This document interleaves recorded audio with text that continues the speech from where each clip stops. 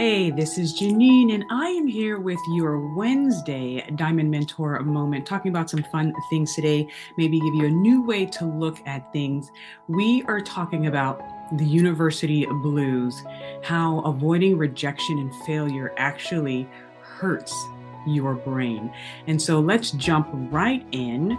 The creative cost of avoiding rejection. I'm labeling it the university blues. I don't know if you remember, but back in 2019, there was a huge college scandal. And what happened was it was found out, right? The government and the Department of Justice and FBI were looking into this for actually a while. And they found out that there were many parents who were paying a particular person to help their child get into some of the top universities in the nation. They even made a documentary about it that's on Netflix, apparently. I have not seen it, but I might go check it out. But what happened was they wrote this person a check, and the person had different ways of getting them into school. So they pretended to be on some type of sports teams, like the crew team, teams that weren't headliners like football, baseball, or basketball, but the crew and maybe golf. And they also paid for people to sit next to them to take the SATs and the ACTs and other college exams to get in.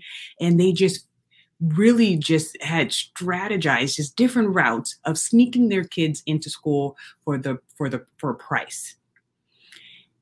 When this broke, a lot of people were focusing on the parents, especially because a few of the parents were famous. I think it was the mom from Full House and some other pretty famous people. But a lot of the parents, all of the parents were well off because they were able to pay this person. But I want to focus on the cost of the child. The creative cost that the student has to pay. I almost labeled this child abuse. And here's why. You'd be like, Janine, what? Their parents just were just, writing them checks, and they were just basically getting off easy, cutting the line. And we don't think about what is that communicating to the child. First of all, the numbers, 33 parents were involved, $25 million. And like I said, they were going into sports teams and SAT and cheating. What did that communicate to the child? Here's what I thought about it. From the child's point of view, even the subconscious point of view, that communicates from the parent that I don't believe that you can get admitted to a university on your own merit, or particularly this university on your own merit. To have someone come in and sit next to you while you're taking the SAT. I'm communicating that I don't believe that you have the fortitude and the willpower, the academic strength to do this on your own. And I don't believe in your ability. That's really what they're communicating to the child by doing all of these things. And then for the child, whoever these children were, I don't even know if they got removed from school, or I don't know what happened to the students, but to be there knowing that your parents cut the line, what does that do to their psyche? And so I want you to think about the creative costs of what that does. And here's why this is an important thing. First of all, I'm a parent. We want our kids to succeed. We want our kids to do well. Our students, if you're a caretaker or you're in charge of children, more than normal, more than often, you want your children to do well. And even if they're playing, you want them to do well with making friends, do well on the course, do well on the field. If they're in sports, we want to see our children succeed. It hurts our heart to see our children fail. But guess what? It's a part of the process. And I really want to normalize, I call it attempt making when I talk to my son. Hey, I see you made that attempt. Different outcome than you expected, but you made an attempt. Because the word mistake and even the word failure has different stigmatizations with it, or stigma with it. And so here's a picture that I'm showing about him climbing a high slide. Of course, you want to see him succeed, but when they accidentally fall, we want to save them. But here's what happens when we save them every time. My son was at a playground and he was going on the monkey bars and kind of swinging his body, which is a difficult thing to learn, especially if you're 4 or 5 years old. You're still getting that upper body strength. And he was holding on with two hands and one hand slipped. And then he was dangling. And of course, I'm right there. My instinct is to go and grab him, right, and lower him safely to the ground. But something just told me to stop and just watch him. And so he's dangling and, he's feeling out his body. And then he just starts swinging and swinging and swinging. And then he throws his arm out and he catches the other bar and he slowly pulls himself up. And I just rejoiced because number one, I didn't save him. And number two, he got to get the feedback on how to get out of that situation without my help, how to have autonomy. And so now his brain has the information to do so, to know what to do in that type of situation. We all see, if you even have your children by yourself or in your own home, or if you've seen other children in other homes, a lot of us have seen video of children learning to walk. And you see them fail over and over and over again. No one trips out if they fall and they get back up, and they fall and they get back up, because it's a part of the process. But we don't see what's going on in the brain. The brain is steadily getting feedback information upon each attempt, upon each fall. How is gravity working with their body? How is their cerebellum going? The cerebellum is the back part of the brain that is really a big part of your motor movement and your balance. This area back here, movement, I'll be talking a lot more about this in the future, has about 80% of the brain's neurons is packed in this back area, and it's largely used for motor movement and balance. So that's what they're strengthening every time they fall. But we see falling in the general sense as failure, as mistakes, and not falling as feedback and those learning steps that the brain sees it in. And so, me, I'm coming at you with the neuroscience behind intercultural creativity and building a creative identity within ourselves, our team members, and our youth. Dr. Kelly Lambert has a wonderful TEDx out there, and that's why I left the title on this screen for those of you who can see the screen, called Improving Our Neuroplasticity. Once again, we think that the brain is just growing at crazy rates during childhood, which is true, 0 through 4. 0 through 5 is the most critical years, 0 through 3 actually, and up to 12, right? And the prefrontal cortex isn't done growing till about 25 years old. Keep that in mind. But even till the last day of your life, your brain is still structuring and restructuring itself. How? A lot of times based on experiences, failures, mistakes, success, right? The journey of life, your brain is structuring and restructuring based on experiences. So Dr. Kelly Lambert she's a neuroscientist, and I have to bring more women neuroscientists to the board here. So I'm so glad I discovered her work. She looked at effort-based reward training. And what does that mean? So they had rats in this lab, and the rats loved Fruit Loops.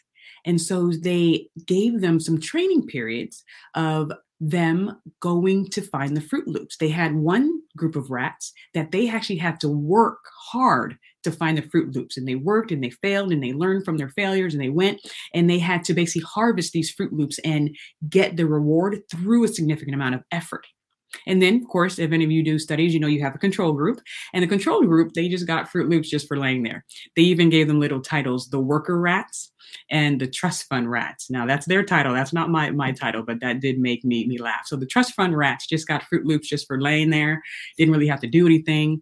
And the worker rats had to work hard to get them and to harvest them. And I'm going to read the findings of what they discovered with these rats. First of all, the worker rats, after they went through this training period of the Fruit Loop training period, they put them in new situations, right?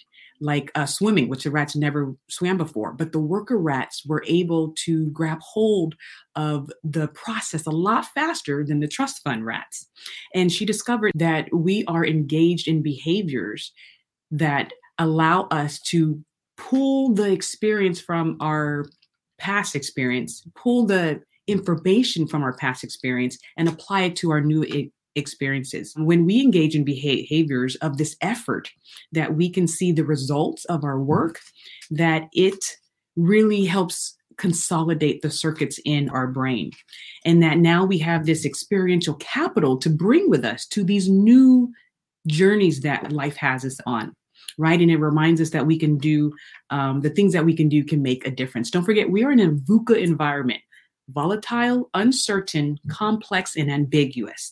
And so the fact that new experiences are coming up a lot more rapidly than before, people who have gone through failures, people who have gone through rejection have that experiential capital to bring into new situations. She also discovered with the worker rats versus the trust fund rats that worker rats had more evidence of neuroplasticity and this brain fertilizer. It's called brain-derived neurotrophic factor, right? And there was more complex connections of neurons within the brain.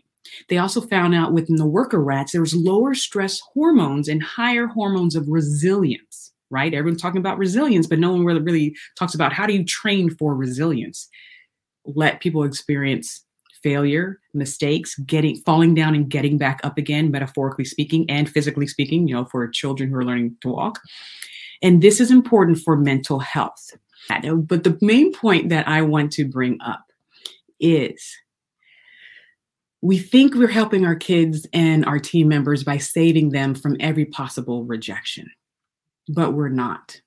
They need to know how to fall and get back up again. In my work, I really push for the cause of arts education and arts training. And dancers, musicians, people who go out for gigs and go out for auditions, they know this firsthand. If you're a professional dancer, you have built up the muscle to deal with rejection, right? There's one spot and there's 500 people going for one spot. You've built up that muscle. And so that muscle helps you in future situations. So let them fall. Let them fail, let them get rejected from time to time. You're there, you're still their foundation. You're not letting them get hurt, but you're letting them just to go through the moves of building that muscle of getting back up again. That's what we want.